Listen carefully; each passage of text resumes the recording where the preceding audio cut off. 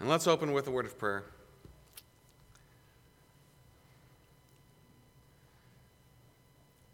Heavenly Father, this evening we do join our voices to the choirs of heaven, proclaiming, "Holy, holy, holy are you, Lord God Almighty."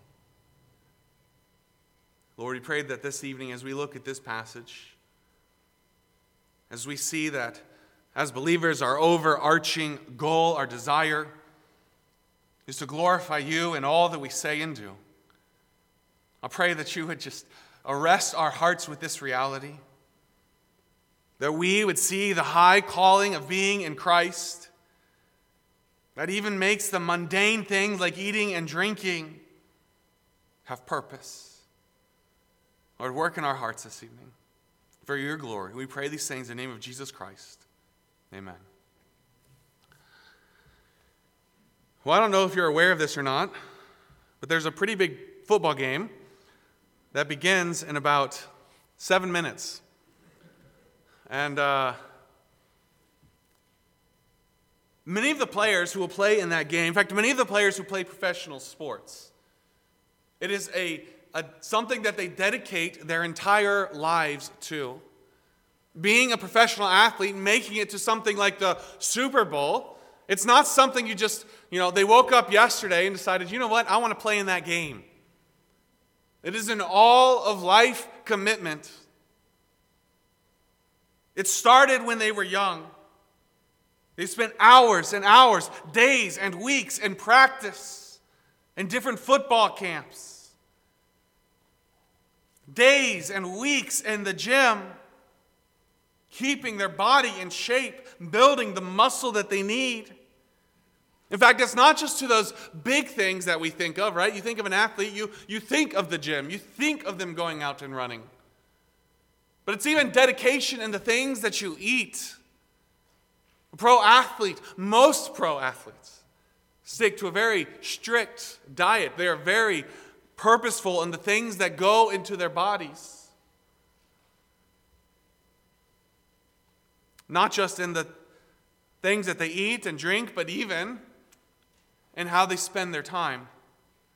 Not just in the gym, but even just generally how they spend their time. In fact, many contracts will include a clause in there that limits them from, during the summer, going out and playing basketball with a bunch of friends, or going out and going four-wheeling or skiing or doing something that could cause injury to a knee or a leg or an ankle or something that could put their football contract in danger. It affects all of these things. And yet they're willing to do it. They're willing to give up playing basketball with their friends. They're willing to give up going skiing with their friends. They're willing to give up drinking pop and eating really good food. Because they're committed to a goal. In fact, the reality is that the greatness of your goal will dictate the level of your dedication. As believers, we have a great goal. In fact, that's what we're going to see in our passage this evening, is that as believers, we have a great goal, even a greater goal than making it to any Super Bowl or any great sporting event. We have a greater goal. And so, brothers and sisters in Christ, we must be fully dedicated to what we are called to. That goal we see in 1 Corinthians 10:31. Therefore, whether you eat or drink or whatever you do, do all to the glory of God. So this evening, as we look at this passage, we're going to back up and we're going to look at the context, the command, and the call of 1 Corinthians 10:31. The context, the command, and the call. The first thing we see is the context, which really is all of verses 23 to 30. In fact, you could back up going all the way even into chapter 8. But really it starts here in verse 23. All things are lawful to me, Paul says, but not all things are helpful. All things are lawful for me, but not all things edify. What Paul is really getting at here is the idea that just because you can do something does not mean that you should do it. You need wisdom in each situation that you approach to know what is helpful and what is edifying. The idea of edify, to build up, to encourage, to strengthen. What helps and what edifies. In fact, note, going on into verse 24, it's not just what is helpful and what is edifying to me, but let no one seek his own, but each one the other's well-being. It's not just thinking through, not only is this good for me to do, but how does this affect others? It's really the context of one another. Thinking through, loving, caring for those around you. In fact, Paul illustrates this very practically by turning our attention to the meat market. Verses 25 to 30. It's kind of like an illustration here. It's as if Paul is saying, let me illustrate this point. Let me help it make sense to you. He starts in verse 25, eat whatever is sold in the meat market, asking no questions for conscience sake. Feel free to eat it. Don't ask questions. You don't have to dive into the background of where this has been. Eat it. Why? For the earth is the Lord's and its fullness. In fact, that's one of the things that you'll see through this entire passage is that the issue here, when Paul says to eat and when Paul says not to eat, the issue in this passage is never the meat itself. That's never the issue. It's never the meat. It's never where it comes from. The issue is always the other's well-being, even going back to verse 24. The issue is always love, watching out for one another. The meat itself doesn't matter. We know those idols aren't real. We know that doesn't matter.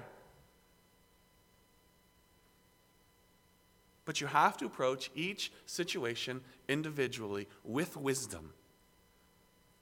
Paul starts diving into it here in verse 27, and really in these verses, 27 and 28, even going into 29, he gives two specific examples. The example of the unbeliever, and then the example of the believer with a sensitive conscience. Verse 27, in the case of the unbeliever, if any of those who do not believe invite you to dinner, and you desire to go, eat whatever is set before you, asking no questions for conscience sake. But, verse 28, if anyone says to you, this was offered to idols, do not eat it for conscience sake, for the one who told you, and for your conscience sake. For the earth is the Lord's and the fullness, and all its fullness. Many commentators note that the person here in verse 28, though Paul doesn't directly say this here, is likely a believer with a very sensitive conscience. That goes all the way back even to chapter 8, verses 7 to 13. This is a topic that Paul has been addressing. So what is the difference here? Why in one situation does he say, eat? Don't even ask, just eat. And yet in the other situation, when it is brought up, he says, don't eat. It goes back to what we saw in verse 24. Let no one seek his own, but each one the other's well-being. You see, there's two different goals here. That's what changes the situation. It's not the meat. It's not the person sitting down to eat. It is the other person that you are eating with. To the unsaved, what does that person need? What is the goal? If I'm sitting down to eat with an unsaved man or woman, what is the goal there? What they need most basically is to be saved. My goal is to introduce them to my Savior. There's no need to close that door by causing offense. I can't eat that. Don't you have any idea where that came from? There's no need to cause offense where offense is not needed. It is an offense in this situation. It would be offensive to this person. It would close this door if you were to refuse to eat. So eat. Yeah, what about verse 28? But if anyone says to you, this was offered to idols, do not eat. Why? For the sake of the one who told you, and for conscience' sake. For the earth is the Lord's and all its fullness.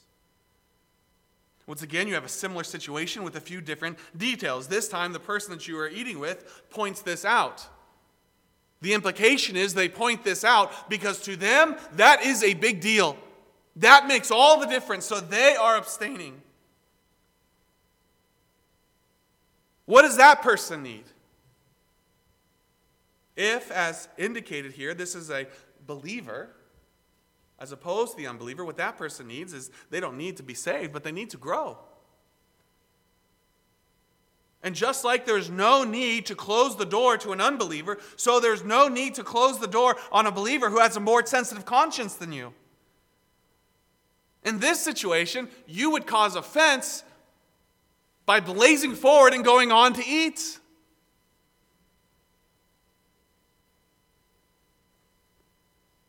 Again, it's important to note that the issue in both of these situations, it's not the meat itself. It's not where the meat came from.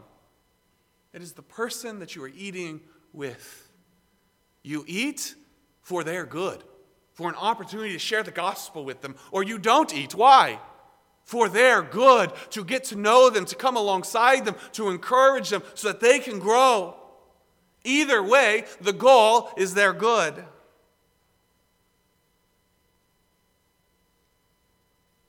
fact, Paul goes on in verse 29, for conscience, I say not your own, but that of the other. For why is my liberty judged by another man's conscience? But if I partake with thanks, why am I evil spoken of for the food over which I give thanks? If you blaze forward with a clean conscience, because I am the stronger brother in this situation, you're going to lead that other person astray. You're going to cause offense in their conscience, and they're going to view you wrongly. In fact, Warren Wiersbe writes, it is the mark of maturity when we balance our freedom with responsibility. It is the mark of maturity to balance freedom with responsibility. I have the freedom to do this, but I have the responsibility to love you.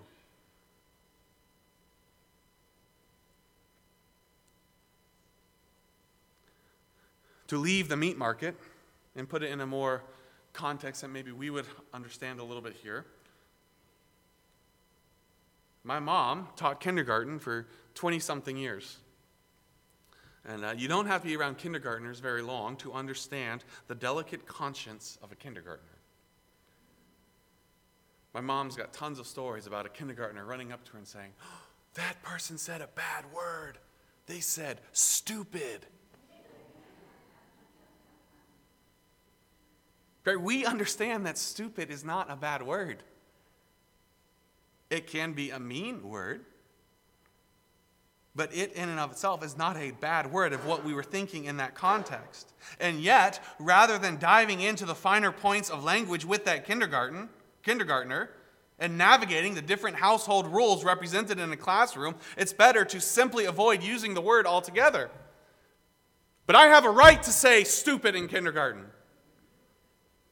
But is it wise? You're causing more problems there than is worth having.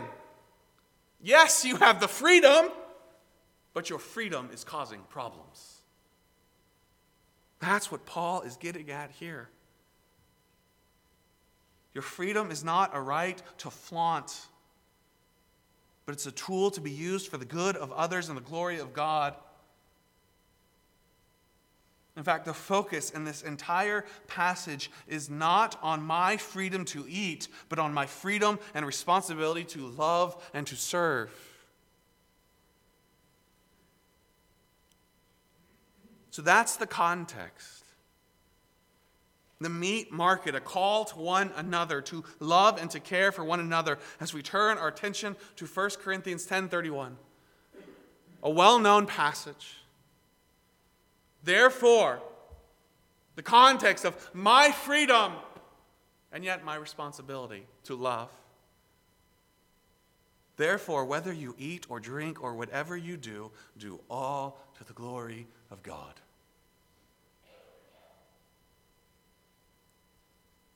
Whether you eat or drink, something that is seemingly insignificant, eating and drinking, it really doesn't matter.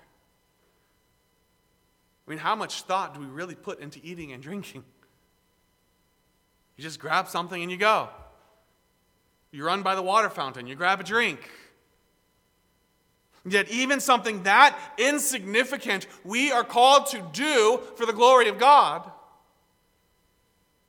And yet Paul doesn't leave it right there in the insignificant, but he broadens it, or whatever you do.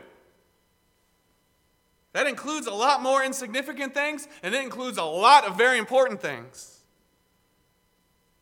In all that you do,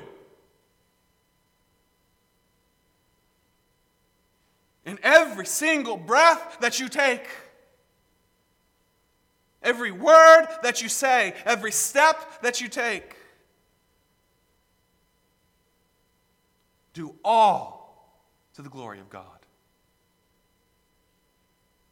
Your goal here is not to defend your freedom. Your goal is to glorify God.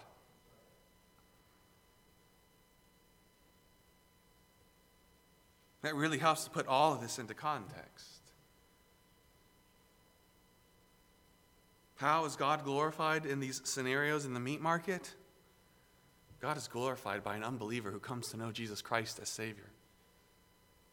God is glorified when two brothers in Christ love each other enough to set aside their rights and care for one another and grow with one another and sharpen each other like iron sharpens iron.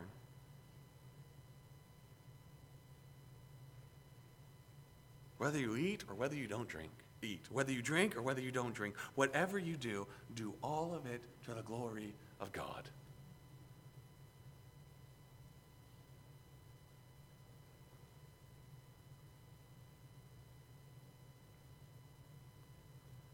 And this ties us back to even the illustration I used at the beginning.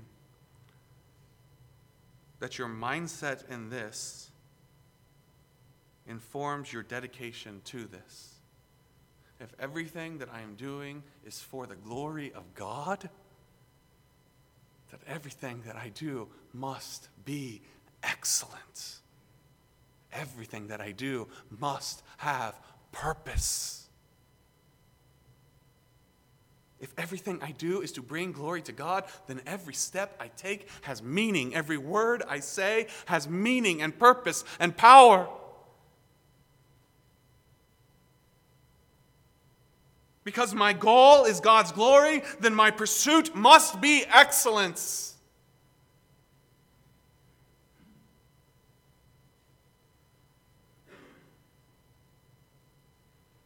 This ties even to what we've been looking at in Ephesians. Parenting. Submitting to your husband, loving your wife. Pursuing excellence in these matters. Because it's for God's glory. In everything that we do here as a church. Excellence, because it is for God's glory.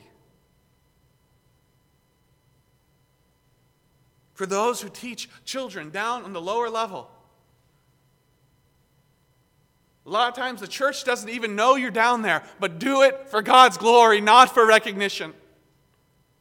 And do it with all your might, because your goal is the glory of God, so pursue excellence in teaching even children and infants.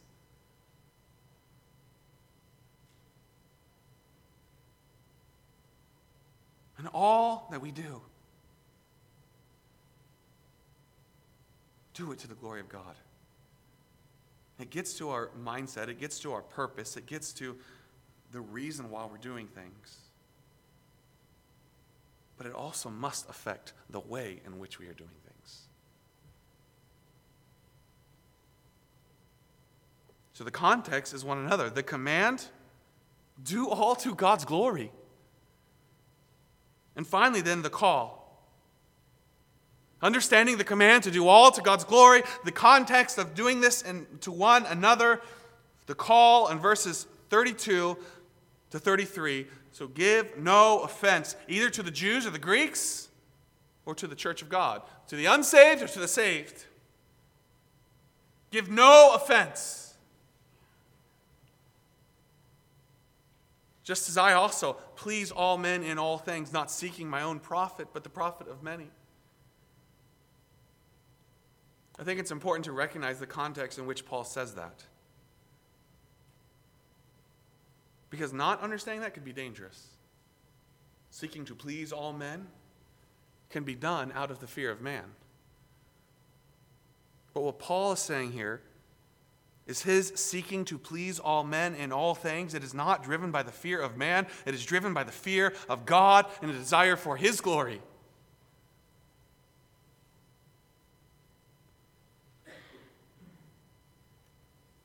Therefore, I'm not seeking my own profit. I'm seeking the profit of many. To what end? That they may be saved. And that God is glorified in that.